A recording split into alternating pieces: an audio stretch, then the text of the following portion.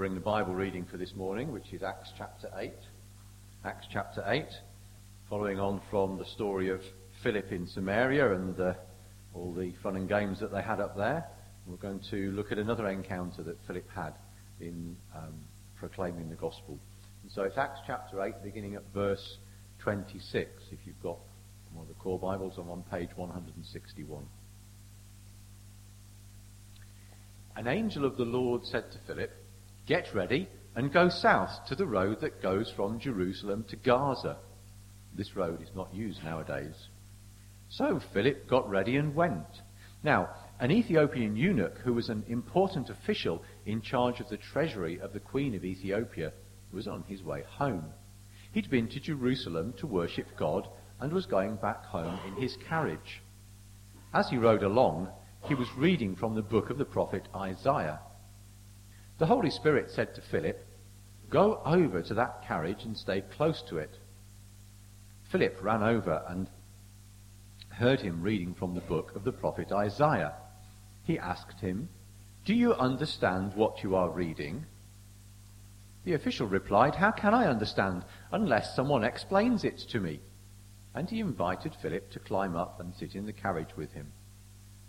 The passage of Scripture which he was reading was this: "Like a sheep that is taken to be slaughtered, like a lamb that makes no sound when its wool is cut off, he did not say a word. He was humiliated, and justice was denied him. No one will be able to tell of his descendants, because his life on earth has come to an end."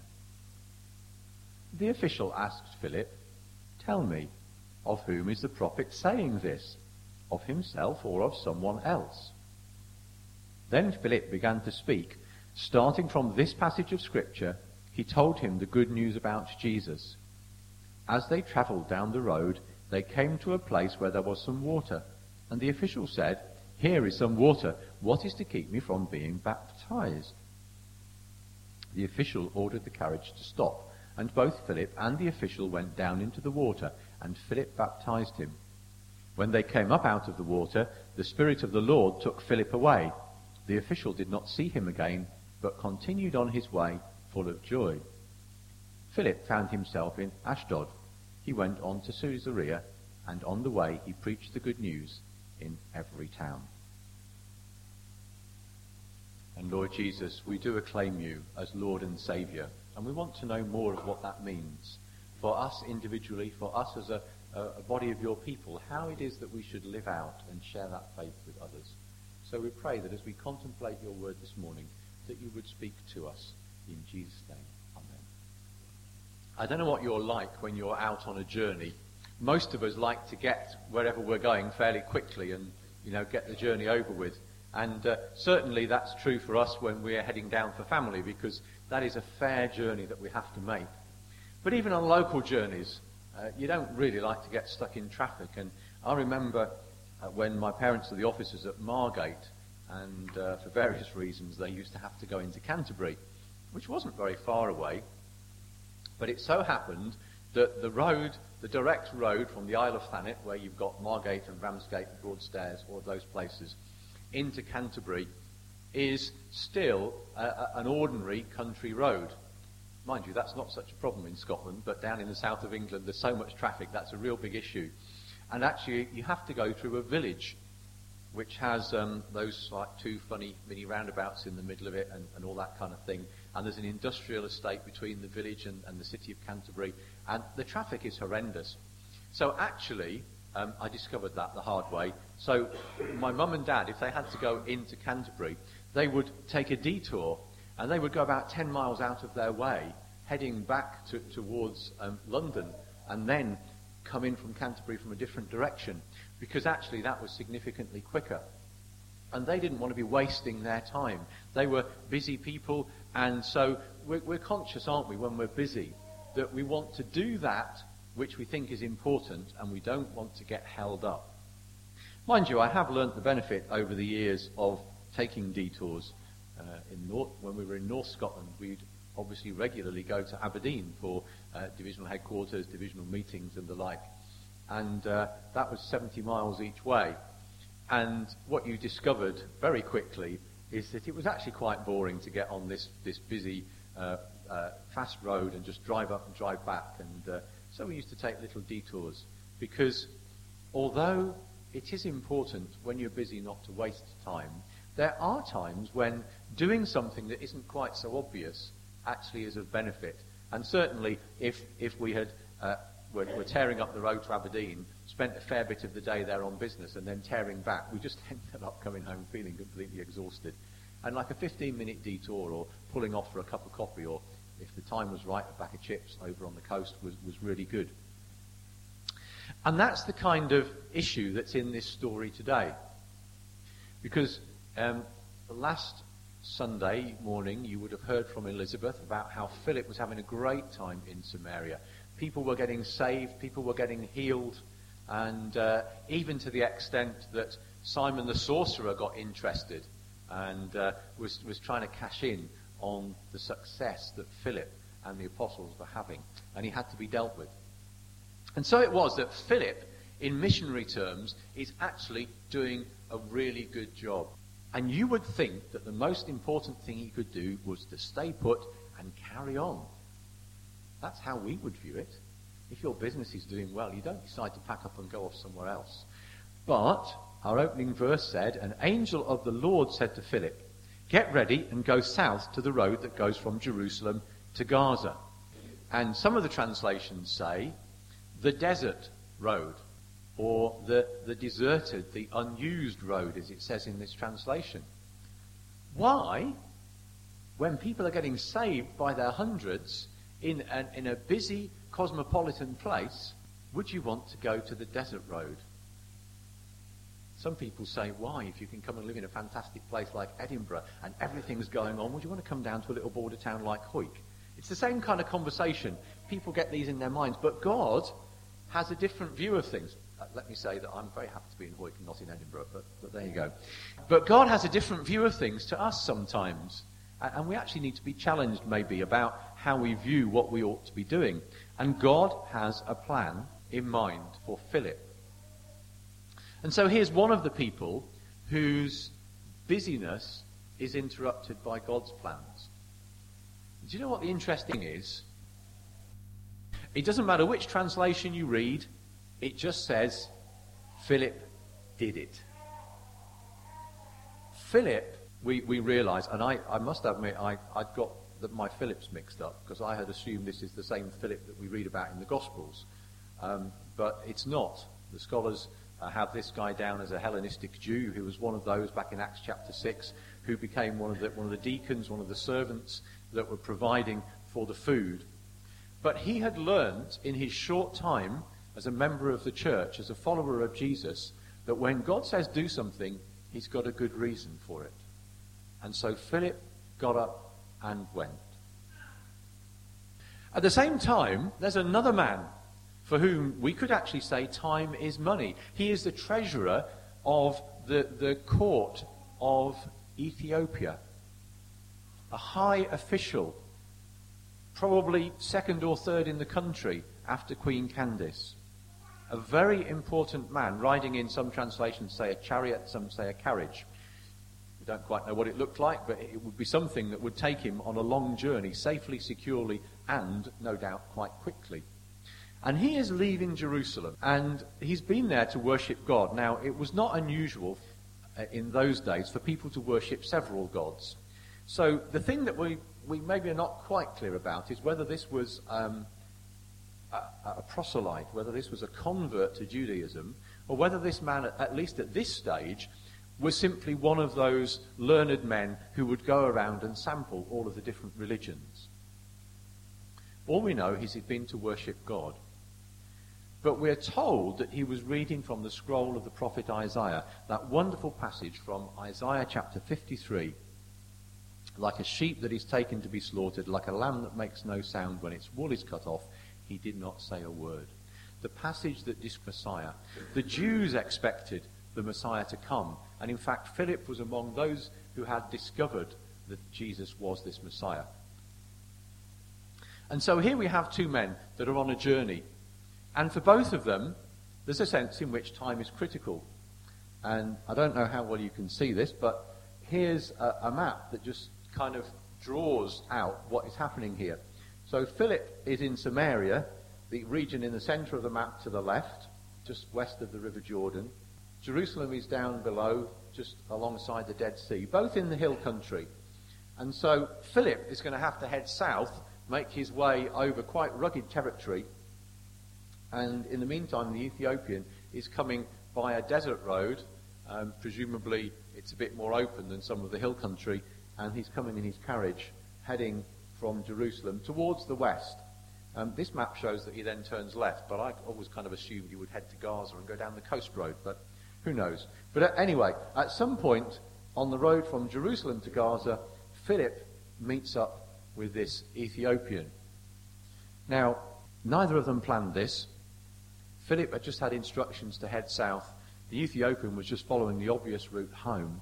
But along the way, in the middle of nowhere, these two men met.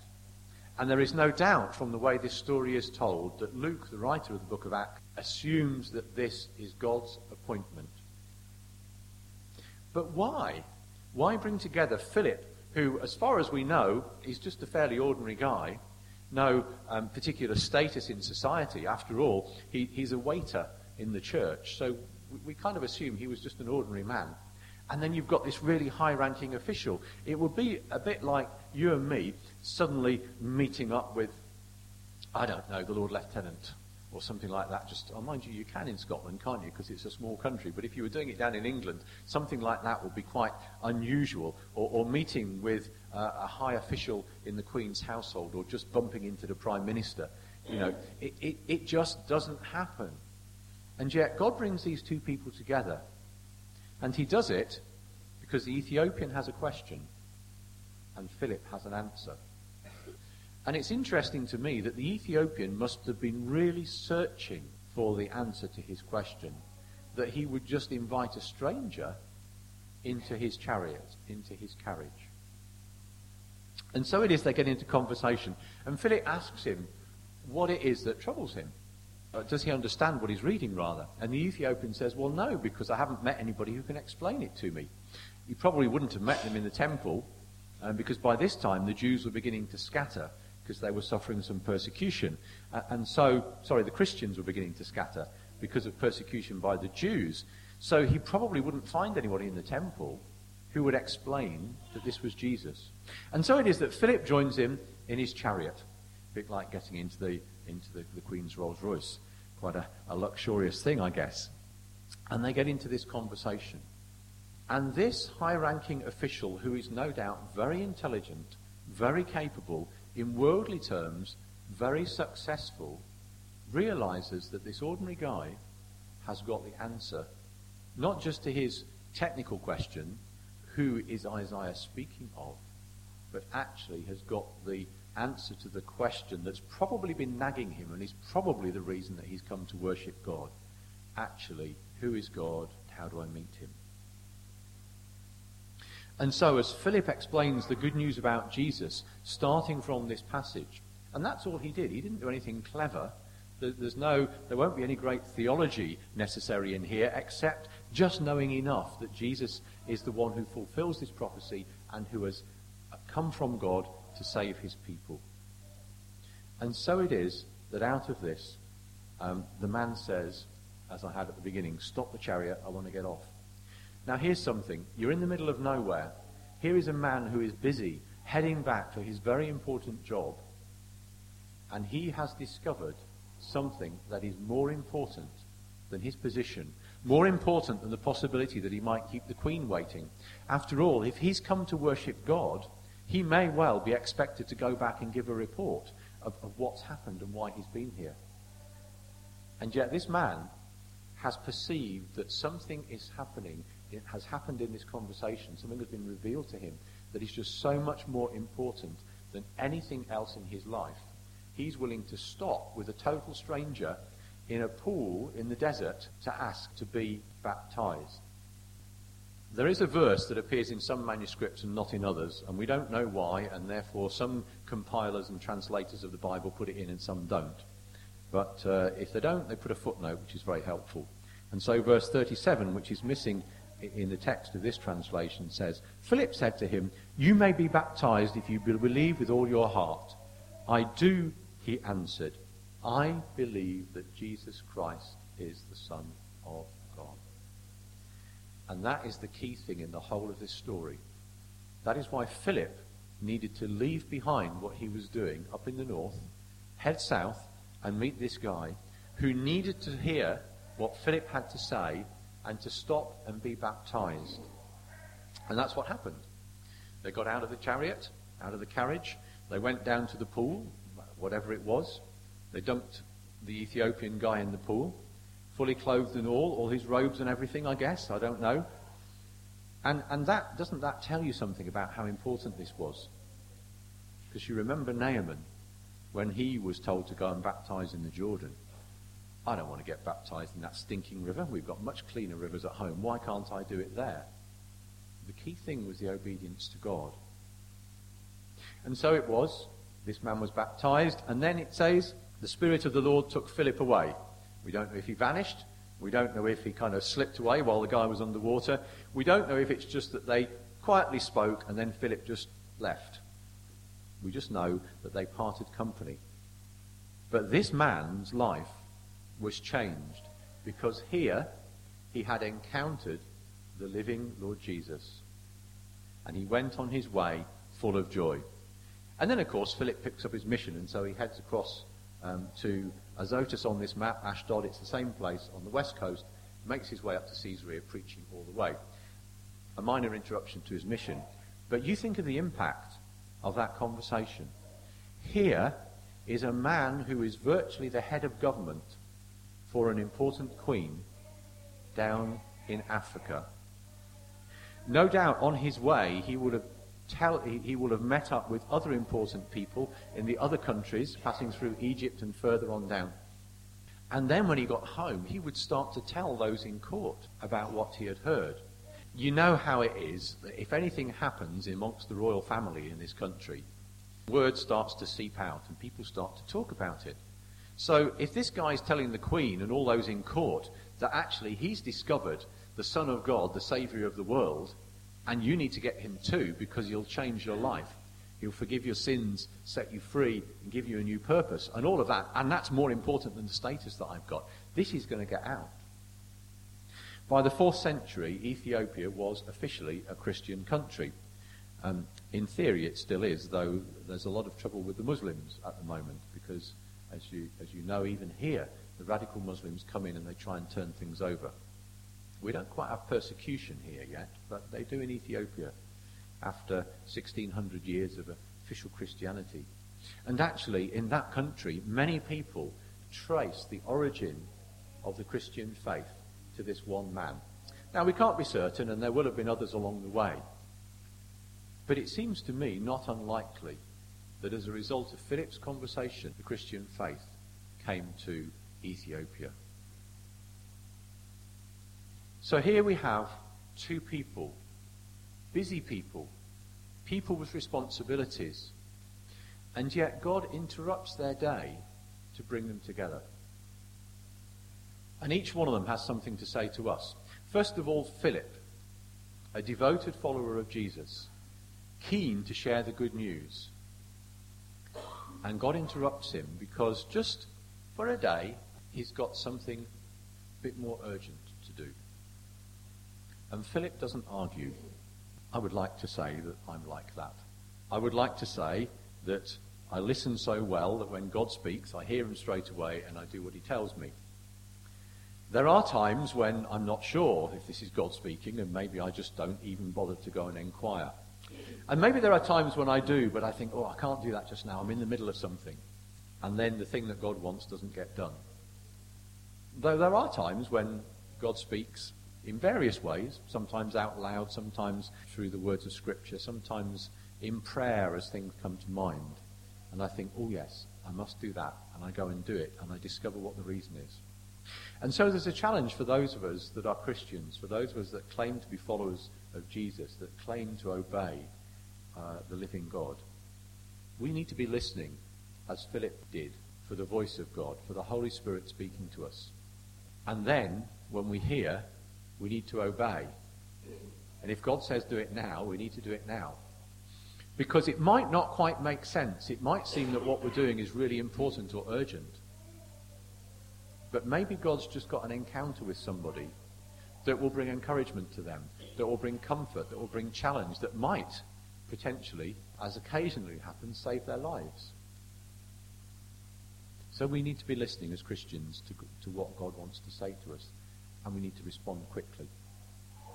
On the other hand, here you've got a man who doesn't know Jesus, but he knows that there is something that he needs to know. And in this particular instance, he happens to be reading the scriptures. But there are many, many people out there that don't know Jesus. And maybe there are some in here that don't know Jesus. And surely the example of this Ethiopian, who could easily have said, I'm far too busy for this, I'm far too busy to stop and to talk to this man, who isn't really very important anyway, or I'm far too busy to actually pause and be baptized. Actually, maybe if you haven't yet met Jesus, it's time to stop rushing around and to take some time and to listen to what God has to say, and then to bring your life to Jesus as the Ethiopian official did.